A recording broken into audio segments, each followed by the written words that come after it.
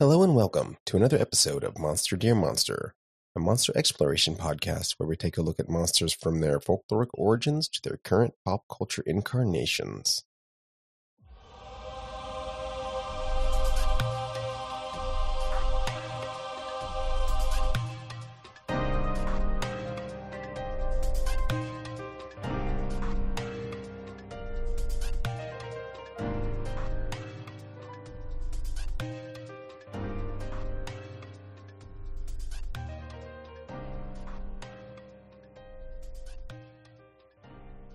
I'm your host for this episode, Cameron, and I'm joined today by our illustrious founder, Dave.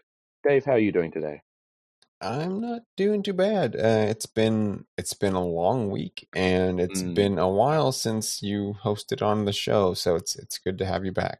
I'm very glad to be back. It's been a very long couple of weeks for me, being off the show, but I'm very happy to be back. It happened. I'm married now. If you want to see photos, go on Twitter. We'll have all the nice photos in 2 months because that's how photography works. I'm super glad to be back, especially because we're covering everyone's favorite subject, Elden Ring, once again. By the time we get through this game, it'll be out for like a year. We might get some DLC. I can live in hope. And today we are getting into the real deep guts of Elden Ring's endgame and talking about Crumbling Farum Azula, which in our last Elden Ring episode, we sort of spoke about getting there via the mountaintops of the giants. But now we are going to get into this floating sky temple beyond time itself and really run around and try and figure out what's going on here. There's not actually that many clues, unfortunately. There's always conjecture, and we can do that. Oh yeah, we can conject as much as we like. So just as a general overview, all throughout Elden Ring, as you explore the lands between, you are seeing these massive chunks of masonry that don't fit the visual aesthetic of the zones they're in, that appear to have just fallen out of the sky. Here's where they're all coming from. This is a real switch up for a zone. It is a floating sky city, sky temple, all breaking apart. And it's in the eye of this enormous storm, which is a storm beyond time, because this is sort of like an out of place, out of time, not a dream zone. It is real physically, but it's one of those areas where, it's the classic Dark Souls things where sometimes it's like, are we going back in time for this, or is this place just stuck like this forever? It's not as explicit as, say, Artorias of the Abyss, where we know that area, we are literally going into the past. This one's a little more nebulous, but still in a fun way. You reach it primarily via defeating the fire giant and going to the fire giant's crucible at the top of the mountaintops of the giants, whereupon you are teleported here. And the very first thing I did in Farum Azula, I'm not sure about you, is I slipped off a ledge and died. You know what? I think I may have just missed that last little jump down the stairs, the little platforms, and then was like, oh no, it just started me back here. Okay. Yeah. I think I was also afraid I was going to be stuck here. Like I didn't open the map yet, and I was like, because it just teleports you here from the forge. Yeah. The first thing is like just a little jumping sequence. I absolutely completely messed that up and slipped off and died. And you respawn right at the start of the zone, fortunately, until you can find a grace. Because otherwise, presumably, this would be a game-breaking bug if you didn't respawn there and then just couldn't get back. Because you do need this is mainline content, necessary progression. Even though, it feels so out of the way. Yeah, I think the entire time, because I bounced back and forth to this area, just kind of kept dipping my toes a little further into the pool each time because I was kind of maybe a couple of levels under-leveled to do this. Like, you're meant to be my 100 weapons just were plus. not hitting as hard as I was expecting, and things were hitting me much harder than expected, even given the rough time I had in Mountaintops of the Giants. Yeah. Oh, yeah. It continues that trend of the late game zones being just absolutely the height of pure numbers difficulty. You know, the enemies aren't necessarily crazy, but their damage and their hit points certainly are. So it's that battle of the numbers more than specifically the battle of, oh God, what is this animation? What am I even looking at? Yeah, they're all pretty Yeah. readable, so we'll get into that. The aesthetic of this, I loved it. Like, it's just such a change of pace, and you're looking at like a sandstorm kind of. Yeah. It's the tempest in the distance or immediately around you, really, but there's like 50 wyverns just floating around in the cyclone around you. Yeah, that's sort of the main theme of this area is actually dragons, which is fun, and the secondary theme of dogs or wolves. But yeah, this is partially conjecture. As far as we can tell, before the time of the Erd Tree, there was a nation of dragons, and this was their capital, which that's from the Old Lord's Talisman, which is a talisman you get in this zone. This is the ancient royal city of Farum Azula,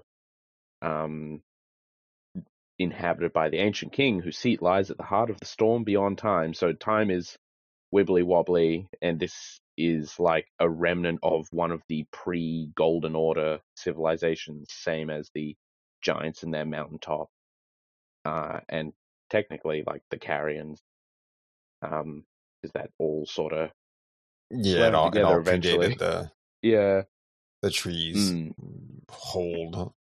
The tree's whole thing. And once again, this is a zone where you can't see the Erd Tree, if I'm remembering correctly, primarily because of the storm. But, you cannot see it until, well, you can kind of see it at the end. Yeah, right near the end. And also, just in terms of distance, it is way out in the middle of the east. Like, this is one of those, the map expands out sideways to accommodate Farum Azula sort of just being there, hidden in the clouds. Yeah, it's out over the ocean. Yeah, don't fall off the edge. That is the primary danger of this zone is a lack of safety rails on a lot of the jumping areas. Let's put There's it none. that It's way. just a void below you. Yeah, it's not safe. Nothing is, to be fair. Aesthetically, absolutely incredible. It's got its own somewhat unique architectural style where it involves a lot of fossilized bones sort of displayed in rock for pillars and things. It's sort of a giant mausoleum, maybe. Possibly at this point. Yeah. It's really leaning on that almost funereal aspect, especially in a few particular rooms where you've got like the bones. And the general displayed on architecture altars. is like larger. Oh yeah. It's designed for big boys, not for us.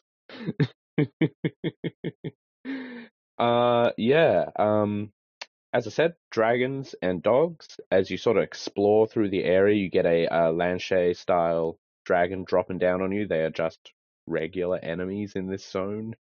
Fortunately, there's only like 4 or 5 of them, I think, that you can actually fight. Because otherwise that might be a bit much. I just ran past most of the dragons. I think I killed maybe one of them.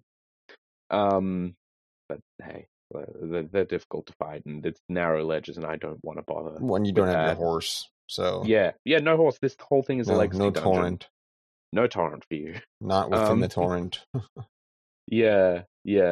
Um, but the other primary enemy are these beasts, which dog-like, wolf-like humanoids, that are actually previewed so early in the game, it is ridiculous. I got to this zone and I fought one of these, and I had a momentary internal freak out as I rewinded my brain. I think like 70 hours to literally the first 2 hours of the game, where you fight in a side cave in oh god, what's the name of the first region? Li, Li, Lindell. no, Limgrave. Limgrave. In Limgrave, in a side wow, cave. that's Yeah, it was that long ago, folks. In Limgrave, in a side cave, there is a boss called the Beastman of Fara Missoula. And they put him right there because in 70 hours or more, you will reach this zone and go, oh, he came from here? They were foreshadowing this early?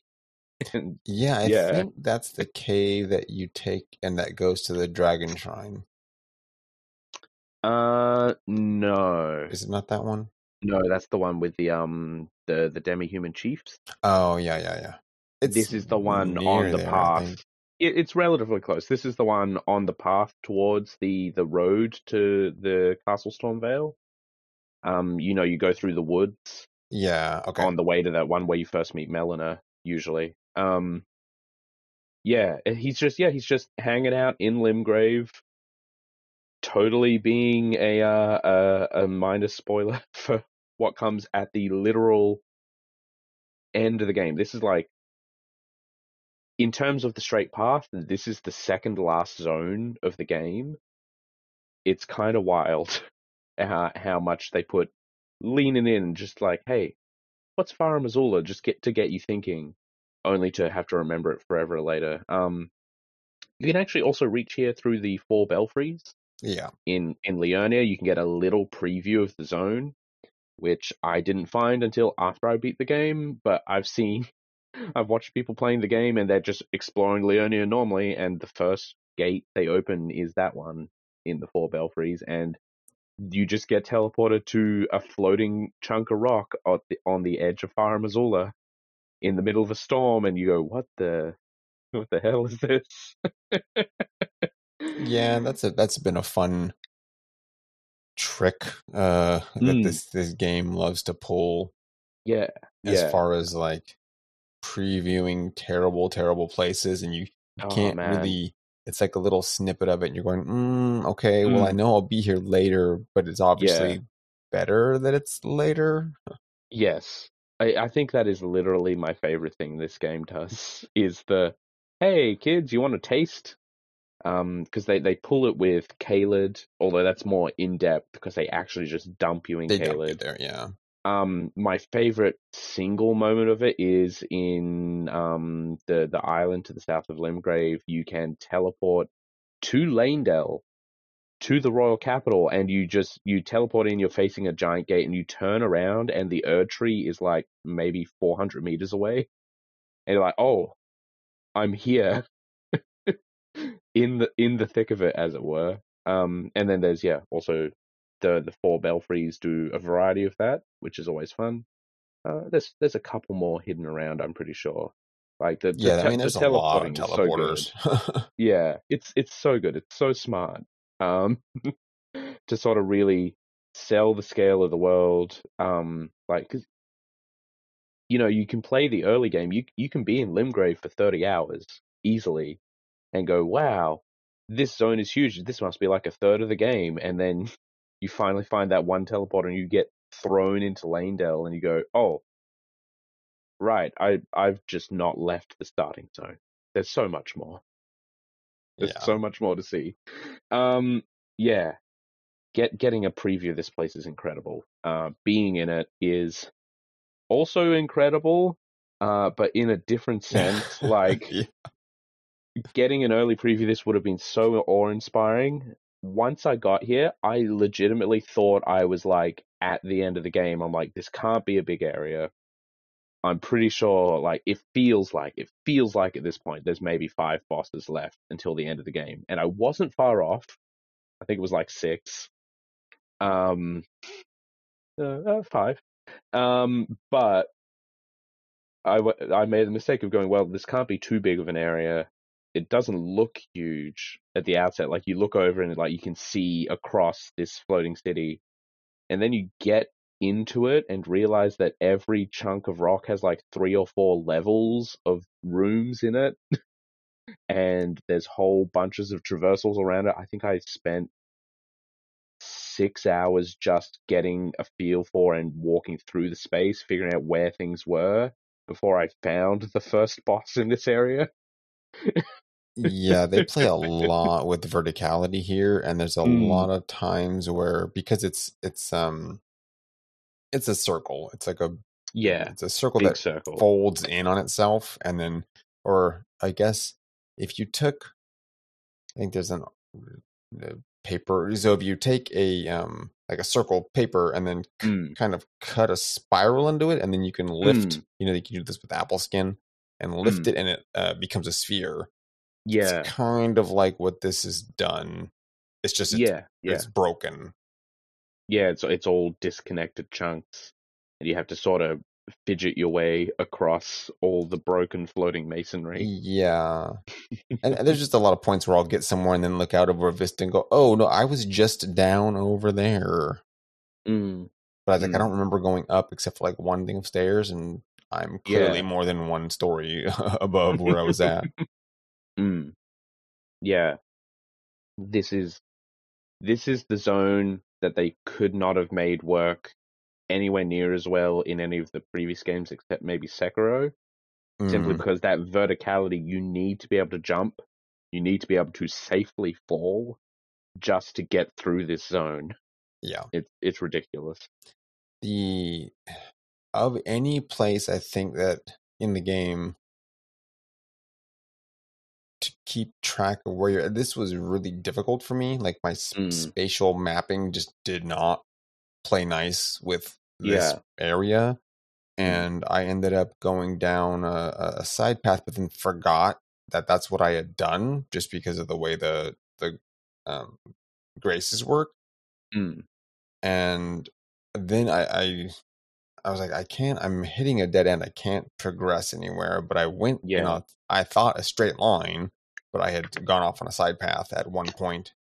And so I had to get to a walkthrough to figure out, like, where did I diverge from where I'm supposed to go? Because I can't see it. And I keep going up, but there's a thing that looks like I can go down. But every time I try to jump, I just die. So that's not it. No. It's wild. It is a real maze. Like, I'm looking at the Fectra Life just to jog my memory. They have 6 separate maps for the different layers of this zone. Because it's that interlinked and interlocking and crazy. It's less interlinked and interlocking than you'd think, and that, I think, what leads to that issue with navigating is there's actually a bunch of dead end paths. Like, there's one true path that will get you to the bosses that you need to fight to get out of here. And all the other paths are pure exploration and don't necessarily hook back into that main path. And that's not something that most of the areas have done before.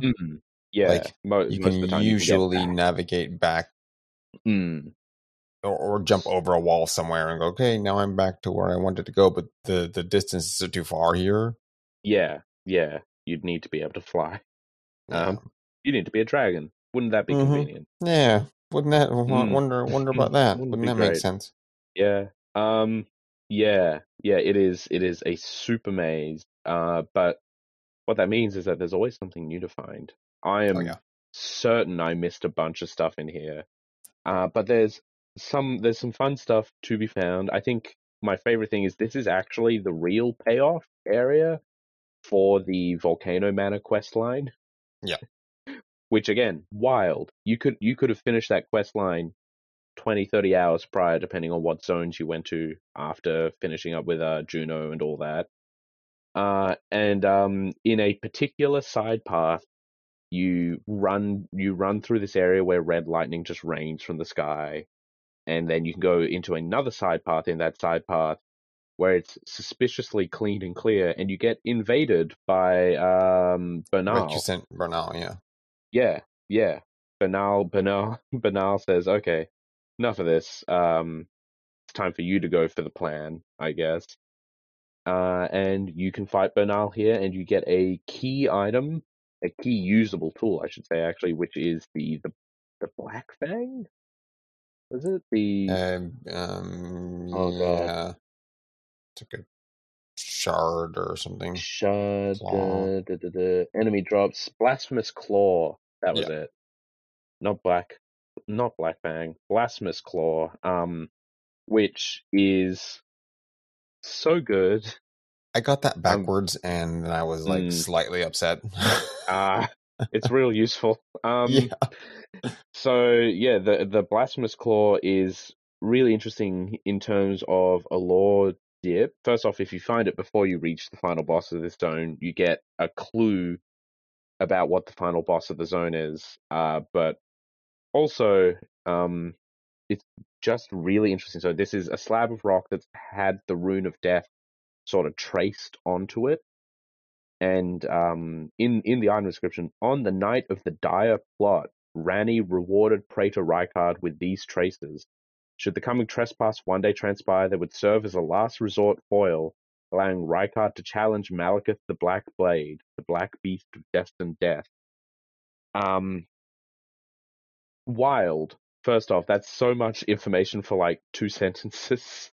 Yeah, I It's think so that's good. also the most lore that's in Oh this yeah, it's area. the most explicit part, but it is one of those pieces of lore that I think the community is also sort of run with, because when Ranni stole a fragment of the Rune of Death, Rykard was still human enough to be trusted with like, hey, this is going down.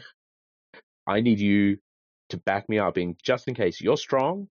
I think you could beat Malekith. I don't think anyone else that I trust can. So take this. And then past that point, he devolved into Terrible Snakes, maybe. Or maybe he was already Terrible Snakes at that point, but a little less crazy. Yeah, it's hard to tell because he's Hard to tell. still like, he still knows what he's doing, but Yeah. he's just really hungry for Yeah. like everything. Yeah. Absolutely. And funnily enough, this is sort of played out in the statistics, I believe. There's a great channel that does like the Elden Ring NPC fights, basically, and Rykard in both of his phases is one of the few bosses that is able to stand up to Malekith and give him a decent fight. Simply because he's got a shitzillion HP compared to other bosses of the same style, I think. Yeah. But it's like it feels like it comes together just a little bit. Probably not intentionally, but like, yeah, he could have done it if he was sane enough to know how to use this item. Yeah. I wish I had had that item, I will tell you. I'll tell you, I had it, and I'm glad I did. It is, yeah. I wish you had it. You would have had an easier time. Well, that's the issue I had with Mog was didn't have the right I didn't have the things. right bauble. And The I shackle. eventually was like, I think I can make this a little easier on myself, because that was the only that blood curse was the only problem. I'd get him down to like 1 or 2 hits, and then I would just die from the blood curse beforehand. Yeah. And that's the same problem I had with this area boss. Like, 1 more hit, please. No, yep, dead. Nope. Yep, exactly. So yeah, speaking of bosses, let's talk about them. There are 3 boss fights in Farum Azula.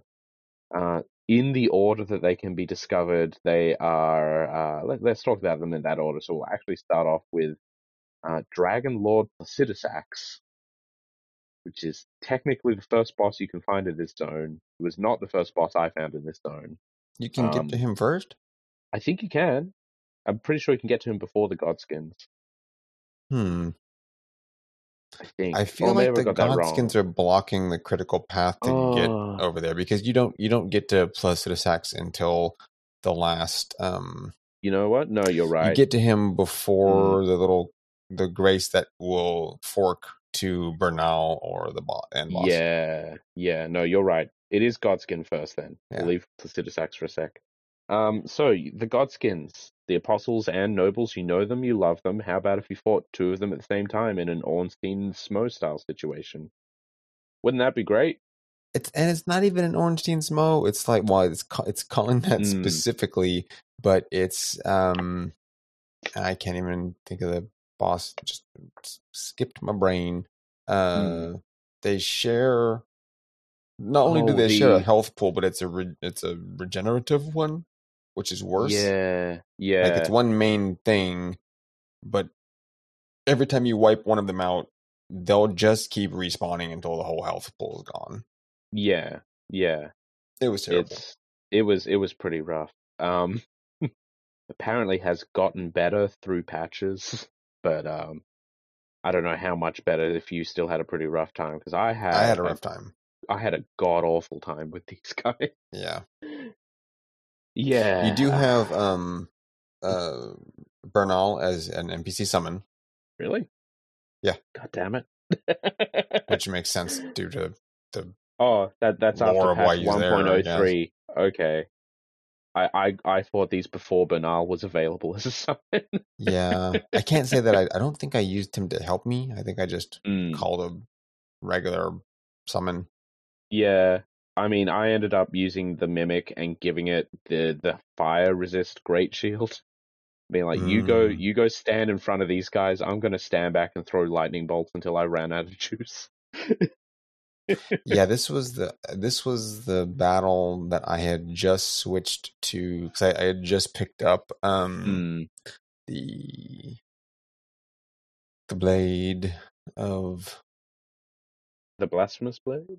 No, I had that the whole time. I was using that for most of the run up until this point, and then I had swerved to go questing or something. Yeah. Oh, I picked up the not the Rivers of Blood. I already had that. The other one, the Moonveil. Moonveil katana. Yeah. So I was like, I'll just respect myself and try to use that because it goes through the wall, kind of. Yeah.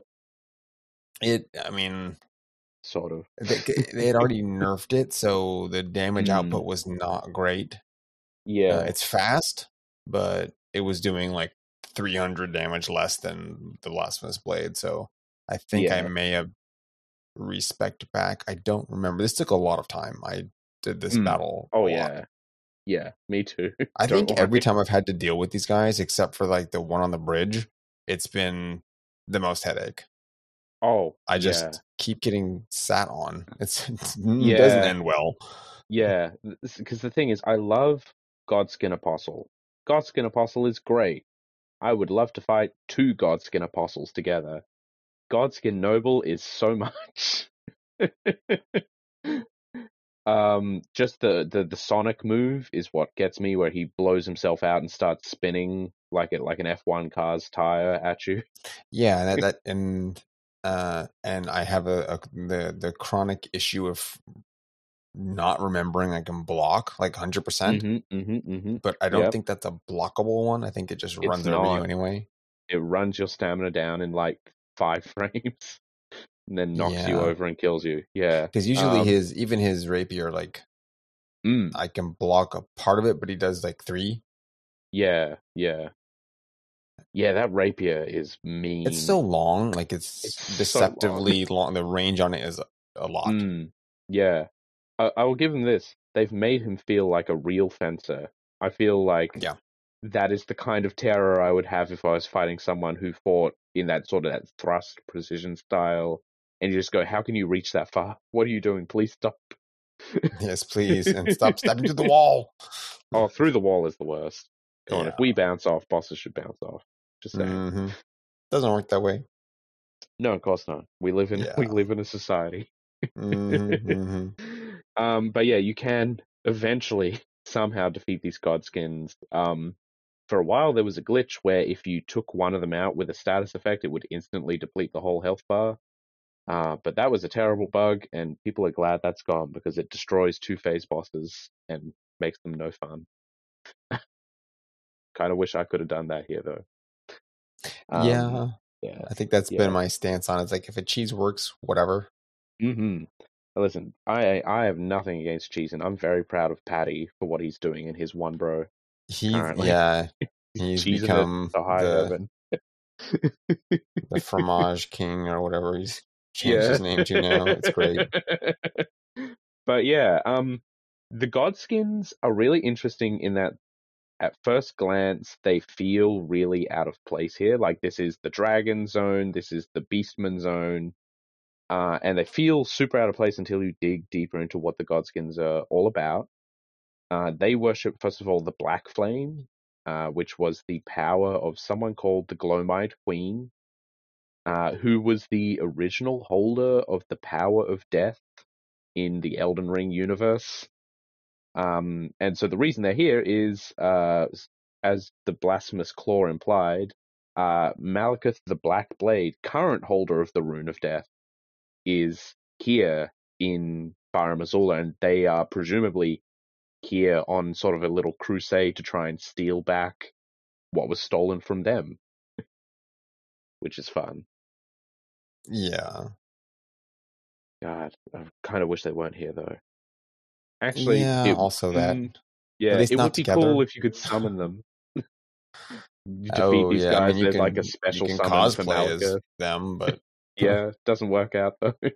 No, you can't do the flouncy, so it's useless. Yeah, exactly. After you beat them, you open up a couple more paths, including the actual critical path. At which point we can now talk about Dragonlord Placidus Axe, one of the most visually arresting things I've seen in Elden Ring. So as you're meandering around Farum Azula, you'll see off to the side some rubble kind of just descending into the void below the city, and you'll go, oh, that's all set dressing. I can't jump on that. And then you'll see messages littering that entire area, unless you're Leonard. And so you can hop and skip and jump your way all the way down to like a giant ring of architecture, sort of like a Colosseum wall. And it's filled with these hollows where bones are laid in, and around one particular hollow, which has no bones in it, there's a ton of messages saying, here, try this, etc., etc. And you walk up to it, and if you're me, you try to read some of the messages by pressing triangle and accidentally hit the prompt, which says, lay down. And you, like any good Souls character upon seeing a coffin, jump right in. And you are transported even more out of time than you were before, into a giant arena. The cutscene is fantastic because it's so good. It reassembles Farum Azula to like it's the height of its glory, but you watch it in real time, or not real time. You watch it in reverse, like reassembling itself, and it's very cool. It's so good. It's like, listen, we know we're beyond time and space here already, but let's be real. That means we get to do stuff like this, and zip, zip, zip, zip, zip, zip, zip. The whole city pieces itself back together, and suddenly you're standing upright in like a Colosseum wall, and it's this enormous arena at the dead center of the storm, and just floating, looking like a giant egg in the middle of this arena is a giant dragon with 2 heads sort of outstretched to the heavens. Well, they're curled like a helix. They're curled like a helix, yeah. And that is Dragonlord Placidus Axe, one of the coolest things in Elden Ring, because he's just King Ghidorah, kinda. Yeah. And I love that. I love this guy so much. Yeah. The coolest is a giant 2-headed dragon that originally, as far as we can tell, had 4 heads. There's one definite like neck stump on the body, but there's also a talisman called Old Lord's Talisman, as I said earlier. The description talks about the ancient king who's seat is, at the heart of the storm beyond time. But the actual image of it is Placidusax with those double helix heads and 2 additional heads sticking out. So presumably at one point in time he was a 4-headed dragon. There's a lot of speculation about him being like the Elden Lord before the Golden Order. But then we have to start talking about like, what does Elden Lord actually mean, and is that not a term specifically tied to the Golden Order? And it seems it might not be. It could just be like the military arm of whichever outer god is sort of controlling what's going on in the lands between, kind of deal. But Placidusax is either way extremely cool.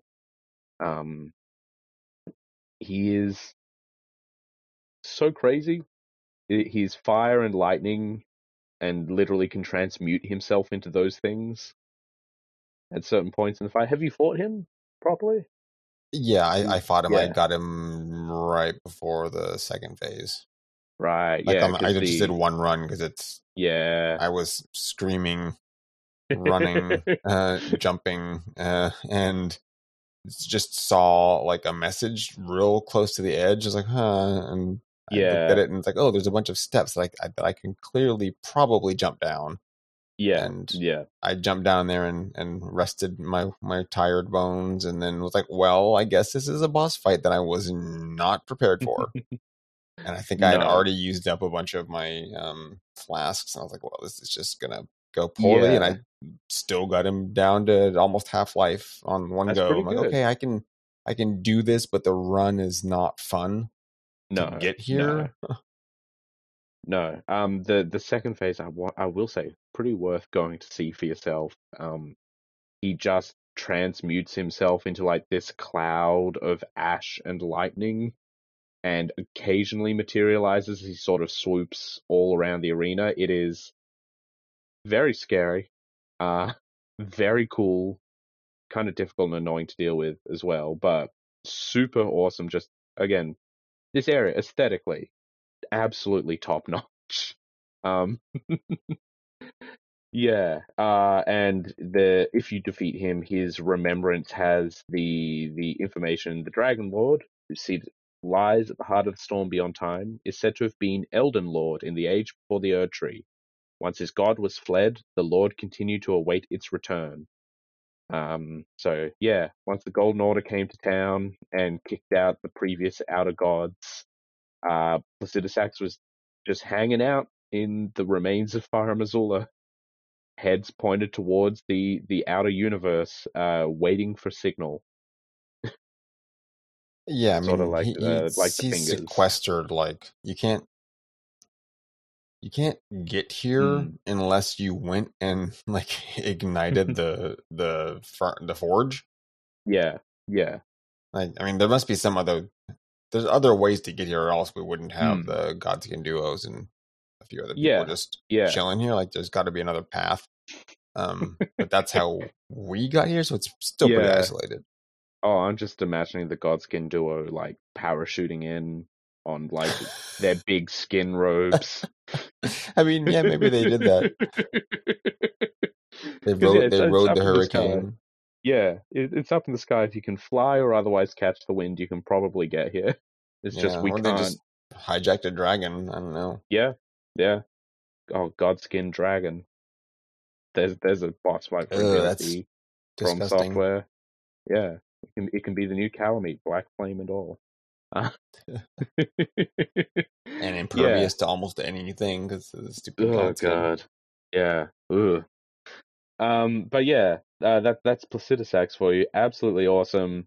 Again, one of those nebulous things like, is Elden Lord before all this? So Elden Lord means something else than what we thought it is, but in the end, not super important. He's very optional.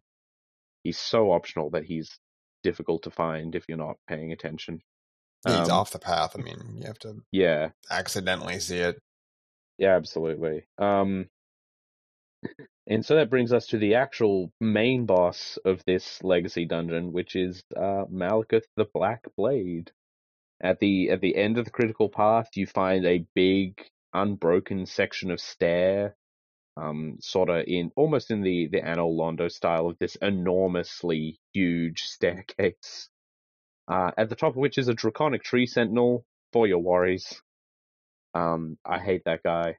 Yeah, I tried to fight him, and so much. He was just kicking my ass. So I was like, I'm just gonna run, and I can see Yep. that that's a fog door. So this is Yep. I love it. I love this stupid boss run. Love this stupid boss run. I did eventually get rid of the tree sentinel, but it took a long time.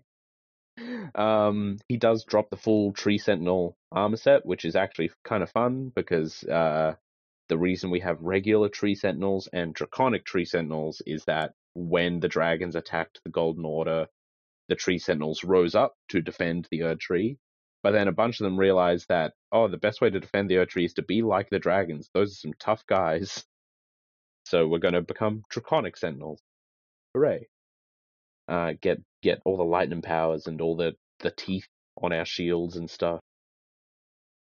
So yeah, you can run straight past the tree sentinel, or you can do your best to fight him. Either way, past him is the fog gate with what is most necessary in this area. It's Malekith the Black Blade, which is just great. But because it's a reveal, it's a story reveal.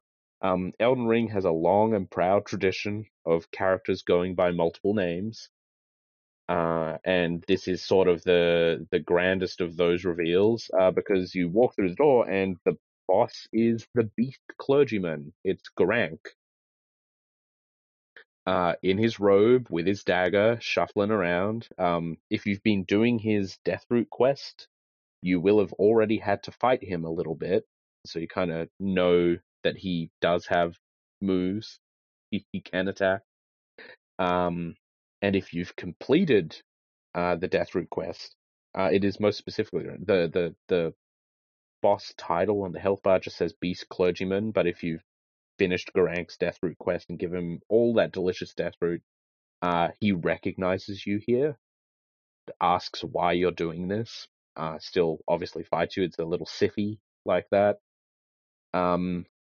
This Beast Clergyman, halfway through the fight, gives up on being restrained, stabs himself in the hand, and unseals the Rune of Death in the form of a sword, which is, again, super wicked transformation cutscenes. And reveals that Gurranq was Malekith the Black Blade the entire time. Yeah, always good. We've had Margit and Morgott. We've had other ones that are yet to show up, actually. Yeah. There's a few of them. We got Renna and Ranni and all that, but this is, I think, personally my favorite, just because it's so cool. And it also links in with the network test stuff, where one of the incantations, I believe it was, or one of the seals in the network test, mentioned Gurranq, the Beast Clergyman, and that he was so fierce in the past that his former name meant Death of the Demigods. And then that item description changed for the main release of the game because it was clearly a spoiler. In this case, it is Gurranq, former name Malekith, who is literally the physical incarnation of death for the gods and everyone else in the Lands Between, actually. This is I love Malekith as a character. He is the Blaidd of Marika, basically. In the same way that Ranni had Blaidd sort of assigned to her as a protector and a servant, Malekith fills that same role for Marika, and she totally used him for it and said, "Hey, cool, I need you to take the Rune of Death from that Gloam-eyed queen we mentioned earlier, and I need you to seal it away in your own body, and then I need you to go away so no one can get it." And that's what he did. Poor thing. Yes, and then he went crazy. Then he went absolutely nuts, and I don't blame him, because it's all his fault. He wasn't a vigilant enough watchdog, and Ranni managed to nick just a portion of the Rune of Death off of him. before he had sealed it away properly, and that led to the whole event sort of collapsing the Golden Order as it Yeah, stands. which is crazy. So she just like clipped his nails. Essentially, yeah. we're gonna clip the dog's nails a little bit and just use that to brew up murder knives for gods. Uh, yeah. As Gurank in that first half of the fight, he's not insane, like in terms of a fight. He's difficult. Yeah, He stabs it's very quickly, yeah, it's casts a totally lot. doable. Like But yeah, I could consistently get him to the second phase and just mm, be destroyed immediately every time. yeah, because then the risk is like you go from dodging these quick dagger strikes and the occasional like rock throw, I I miracle love that casts. hit because it's not even a. If Mm, you look at it, I don't. It's not a miracle. I mean, it's not mm, for him. It's not a spell. He's just like ripping the ground actually, up because he's yeah. freaking a beast. He's huge. Yeah, for us, they're miracles because we're recreating what he can do naturally, I guess. Yeah, yeah. Yeah. I'm pretty sure that's him because it's all the beast moves. So that's just what Mm, his body does. It's like I yeah, can just tear the ground into pieces and throw it at you yeah. and Fortunately, chuck he rocks doesn't at use the you. healing ones or the extra resistance ones because that'd be a Yeah, bit much.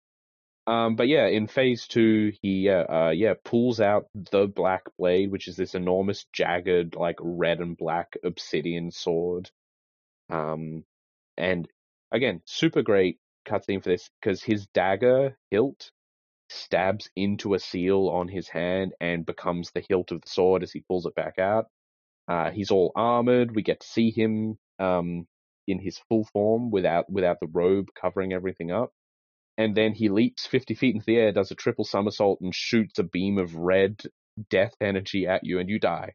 Uh, yeah. I don't mechanically of this fight when it mm, stops the cutscene, your back yeah. is to a pillar every time, Mm, and I kept backing up into it and getting stuck because the camera yeah. would not turn, and then No. I would get killed immediately. I was like, okay, like I understand what to do. I just have to not go backwards, like to Yeah. the Pretty side. much.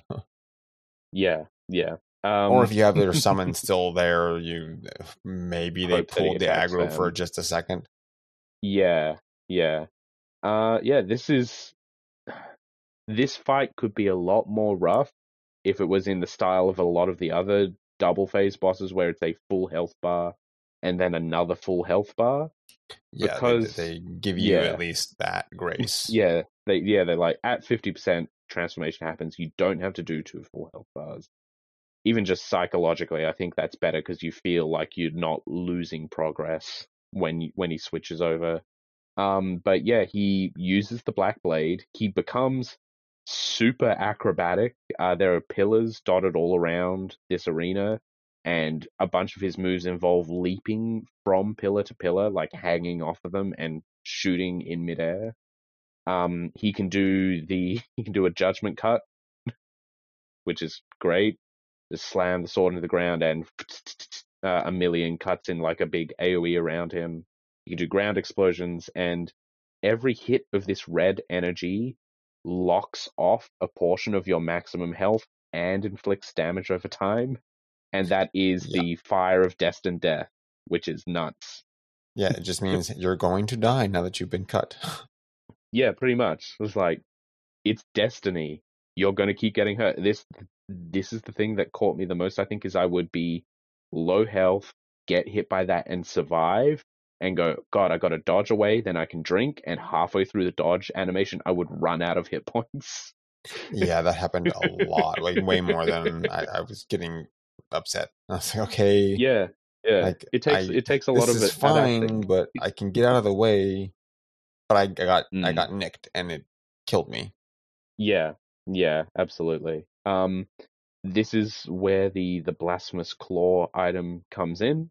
It's very helpful. I'm sorry you didn't have it. Once I worked out how to use it, I got him, I think, in 3 goes. Essentially, whenever he's firing off those big projectiles, it works almost like when you fight Manus the Pendant.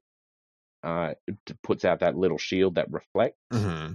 Basically, it's that same animation here, basically, and you can reflect it. There's the big parry sound. He just falls out of the air and freaks out. And you can just beat him up until he does it again, and then you go reflect. So I'm glad the item is there to like help out for people who are having lots and lots of trouble with him. I know you managed to beat him, Dave. You didn't need it. You should be proud of that. Well, I But it's summoned very obtuse to get. Yeah, I people. thought you beat him. You should be proud of it. The thing was, it was just, I don't obtuse even to think get. it was just one. I summoned a person, so Yeah. it took repeated tries because what would end up happening is, I think it only took like 4 or 5 tries. The 2 or 3 of the people, it took more than that. A few of the people, I'd summon them, and then they would just try to go fight the sentinel.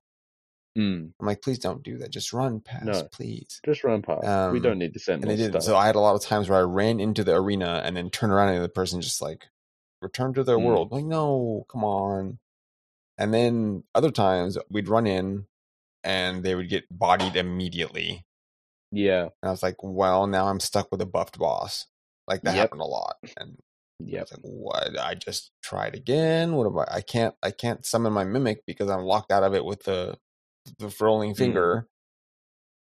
Yeah. So it was just a luck of the draw of finding someone that like, I think the less cool a person looks that you're summoning, the better there might be.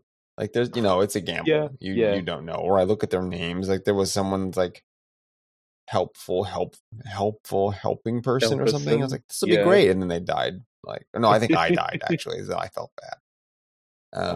And then whoever else I summoned had like twin dragons, bone tooth, or whatever the big giant hammer things are. And I was like, okay, he bodied Malika. It wasn't even funny. Yeah. Like he was in the middle of the barrage of all the 1,000 cuts and it wasn't doing anything. I was like, okay. Oh wow. Well, I don't know how much HP they are bringing to the game, but it must be a lot. As much as they can. Yeah. Because you get a lot of your stats just get like crunched down when you co-op in. Yeah, you get crunched down to the summoner's level, basically. While still having enough to still wield your stuff, which I think is an interesting way to do it. But yeah, he's crazy. This dog is going nuts, and he's gonna kill you. Yeah, it's a good fight. I mean, it's visually it's cool. I like what it's doing. I hadn't finished Gurank's stuff, so I just thought that there was more than one beast clergyman because it's clergyman sounds like it's a title. Yeah, like there's more than like one group. Yeah, well, I mean he's huge, but that doesn't preclude anything really. There's other huge guys around. Yeah, absolutely. Yeah. Yeah. Yeah. There's it's one of those things that you got to do all the content to make it as clear as possible. And like that.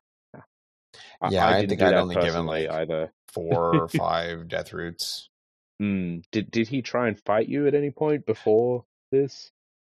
No, you have to give 5 or something. Oh, you have to give quite a few. Oh, never mind. Death roots, and then he goes bonkers because you gave him too many. Yeah, he needs that death juice. He's that death juice. Yeah, visually absolutely incredible.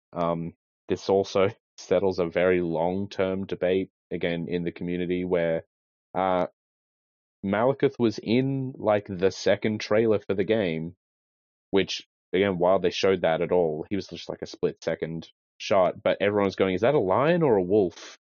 And that debate raged on forever. We get our answer. He's a wolf. He's like the wolf.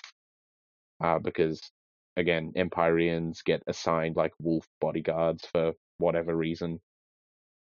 Yeah, and you can defeat him. And when you do, as he's dying, he asks like, why, what do you need to kill? Why do you need to unleash death into the universe, basically? Because that's what's happening. The big political draw of the Golden Order was Queen Marika went, we're gonna make death not happen anymore. You're going to live forever, and even if your body is destroyed, we'll put your soul through the Erd Tree, so you can be like reincarnated / safe. I'm still not 100% on the mechanics of that.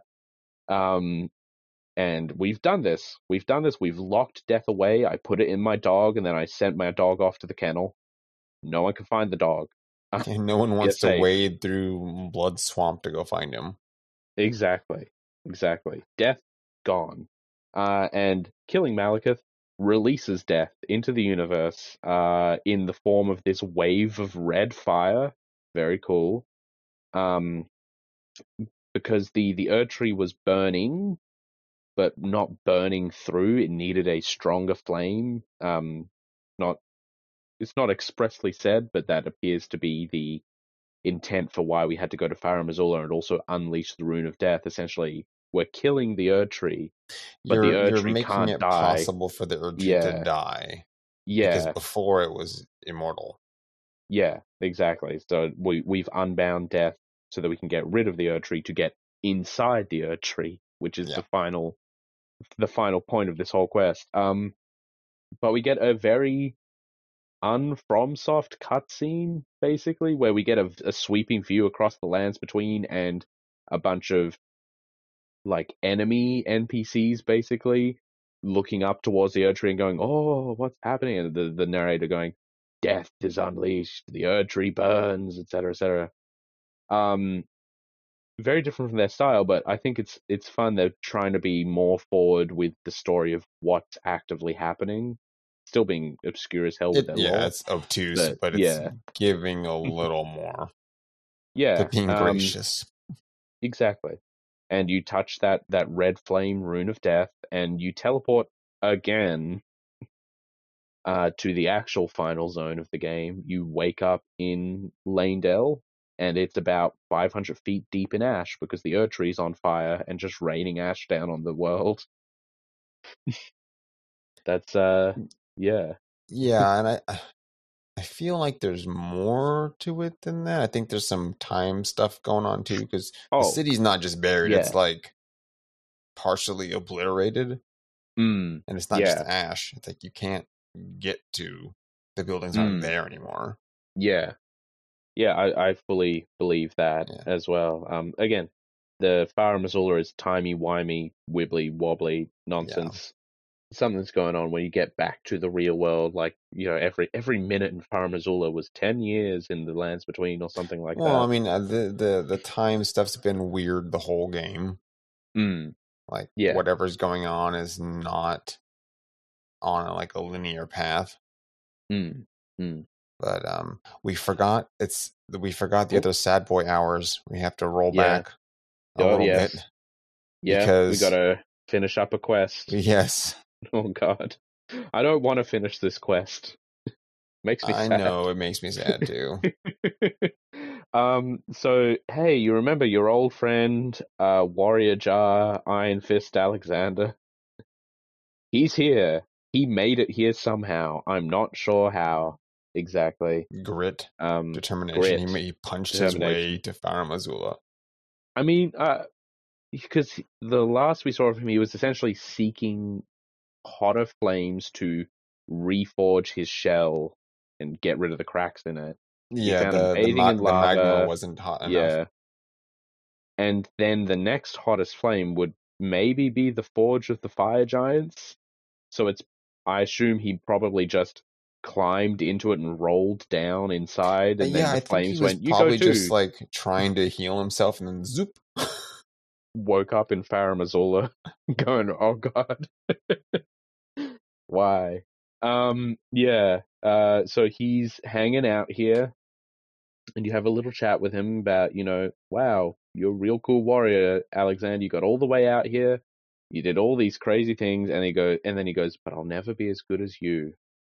So I'm going to have to eat you if I want to be as good as you," is the conclusion he basically comes to. And politely challenges you. He's going to push himself. If he wins, he's going to eat you. He knows he's not going to win, but he's got to try. That's what's important to him. And you have a very easy fight against Alexander unless he hits you with the ring out and smash style just throws you off the cliff. So that's not what happened to me. This fight was really, really hard. Okay. Because I was using the blasphemous blade, and fire does nothing to him. Right. Yeah. Nothing. So, I mean, at least it didn't heal him, but I couldn't use any of the big attacks, which was like the giant flame blast. Didn't do anything, and I've been using that for knockback on everything for the entire game. And the blade itself, while I think I had it at like 800 damage. It was doing chip damage. Wow. I was not hurting him at all. Yeah. This took so long. Right. I was experimenting with a hammer at the time, which might have been what was going on. Could be. In that case, blunt damage is probably not great for a jar. Yeah, I found him easy except for the first 2 times where he threw me off the arena. Oh yeah, I didn't get checked out. I mean, I think I beat him on it might have been the first go, but it was just real like. No, I think I had to fight him twice. Yeah. Yeah, it just wasn't fun. It was. No, I mean, it's a good fight. It's sad, but it's sad. I felt bad doing the fight in the first place. So, it could have been because I couldn't see where he was at through the veil of tears. God, ain't that the truth? Yeah, like I love Alexander. This is the end of him, not technically the end of his quest, because you defeat him, he shatters as all jars must, and you get a Shard of Alexander, which is a talisman that boosts your skills damage by 15%, which is not bad. Pretty good, honestly. But you also get Alexander's innards, which is lovely, delightful. Hey, that's some champion. It's some champion right stuff. there. That's absolutely everything that he's run into that was really, really powerful. He just put it in a pot, stuffed in there. Yep. The jars contain dregs inherited from those who came before. Thus, are warriors passed from jar to jar, carrying dreams of greatness. So this links in with the Jar ban over in Jarburg. Yeah. You can take Alexander's innards and give it to Jarban to help them grow up into a big, strong jar in the future, which will give you another talisman, which is the Companion Jar talisman, which raises the potency of throwing pots by 20% and is the cutest talisman in the game because it's just a little pot with arms and legs. Yeah, I think if you have that talisman and then put the pot on your head, you're good at throwing stuff at that point. You're real good at firebombing. Yeah. And I love the Companion Jar talisman because it's a talisman given by the jars to their friends. Though the jars are brought to life by human flesh and blood, they are all rather kindly folk. Perhaps they were made to be better than their innards. Which is cute. I like great. The jars. It's disgusting, but very cute. It's absolutely like trust From Software to make one of the cutest NPC designs and make it also absolutely horrific as soon as you figure out what's going on. Like, I love Alexander. Immediately after the fight with Radahn, you see him like combing the beach for bodies, and he's like, I've just got to stuff some of these corpses in me and I'll be right as rain. And you go, what the hell is happening? Alexander, I loved you. And then you realize he's still great. He's just kind of gross. I mean, we're full of goop too, so aren't we all just jars?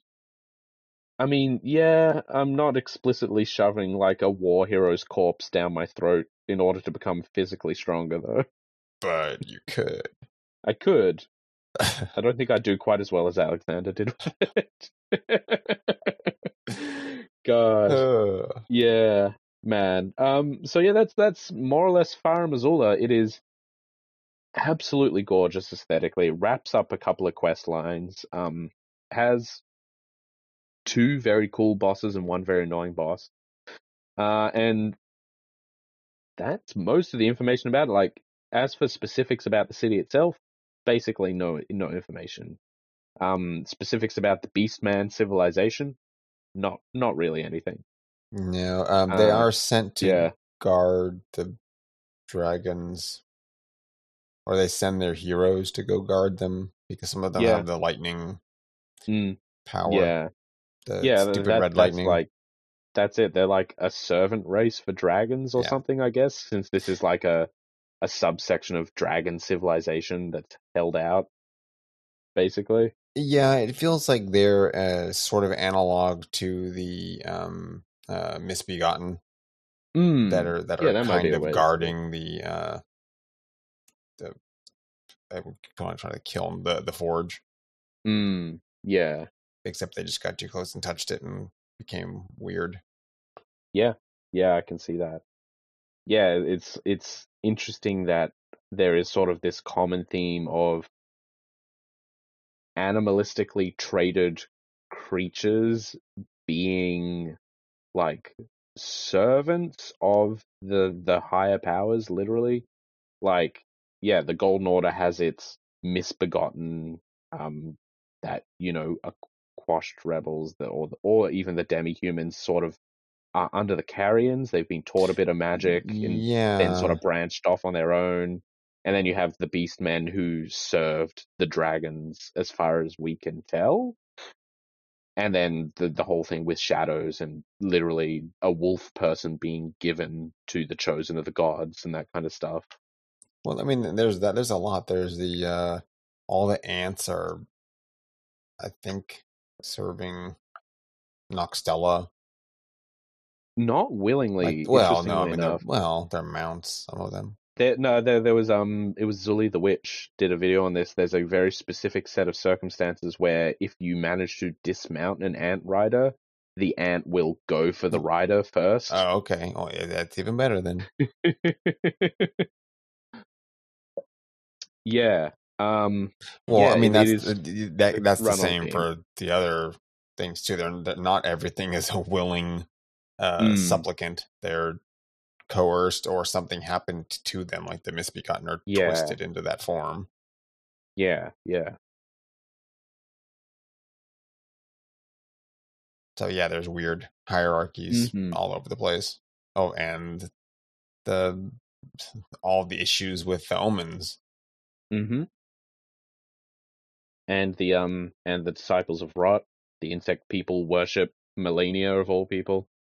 Um Oh yeah, those and weird praying to that bug higher guys. power.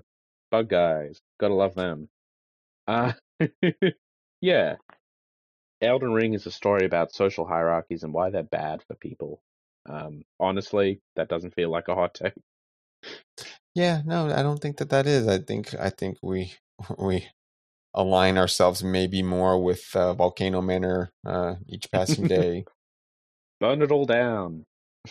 Become as one. Yeah, yeah. Is Rykard a communist icon? He might Sort of the be. all-in-one. He might be.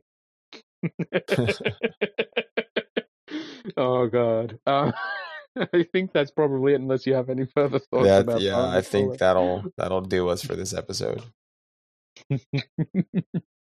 Okay, let's do a quick smidge of admin then. Finding people on Twitter. Dave, where can people find you online in general, but specifically, we tend to do Twitter handles. Yeah, you can find me primarily on Twitter at Sentient_plus, and that will be in the show notes. You Mm-hmm. can find the show itself on Twitter at mon_d_monster, and our wayward co-hosts you can find on Twitter. Adam is at Adam Bucheri, and that'll be in the show notes too. And Leonard is at Dr. Faust is Dead on Twitter, but also on YouTube. Yes, and Umbranox Productions also on YouTube, Yes. I believe, for Leonard. Yeah, you can find me absolutely on Twitter at Knight_Twitten. That's Knight without a K. You can come check out some pics of my wedding because that happened, and that's on there. Hooray!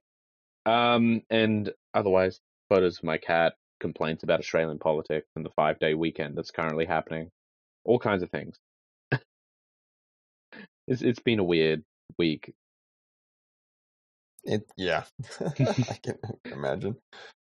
See, Dave, we had Thursday off as the National Day of Mourning for Queen Elizabeth II, yeah, and on that Monday happened. And on Monday we have a public holiday for the Queen's birthday. So a bunch of people are taking the Friday off. Celebrate that. That's because it's celebrated on a different day in every state in Australia, because Australia's a terrible and weird place. And ours just so happened to line up 4 days after we mourned the passing of the monarch. So I guess technically it's the King's birthday now. But the primary thing is everyone in my state is aiming to have a 5-day week. Yeah. Because why not? Why not? And why not indeed? Thank you very much for listening to us talk about even more Elden Ring. There's still a surprisingly large amount of the game to go, considering we've just hit the final area. There's still plenty to talk about. We'll cover that in future. Do we have something specific for next episode if people want to research ahead, or is that... next episode is episodes 5 through 10 of Infinity Train. No, 6 through 10. 6 through 10. Excellent. The second half of the first season. Yes. So yeah, watch that if you can find it. Yeah, if you can. Anymore. Good luck. It's on Amazon Prime. It's on Amazon? Okay. Yeah, you can. That's good. Buy it or rent it. I'll see if I can do that, or if I have to resort to the traditional Australian method of media. Yeah. We're not allowed to say what that is legally. Australia. But yes, anyway, thank you very much for listening to us talk about Elden Ring. If you want to keep up for next week, go watch the rest of Infinity Train, wherever you can find it. And we'll see you all later. Bye, everyone. Bye, folks. Monster Dear Monster is brought to you by Fireheart Media. If you enjoyed the show, please share this and all of our episodes with friends. And remember to rate and review us on your podcast platform of choice. Word of mouth is the only way we grow. If you like, you can also kick us a few bucks to help us keep the lights on at ko-fi.com/fireheartmedia. Check out our other show, Jolachan's Place, at www.jolachan.place.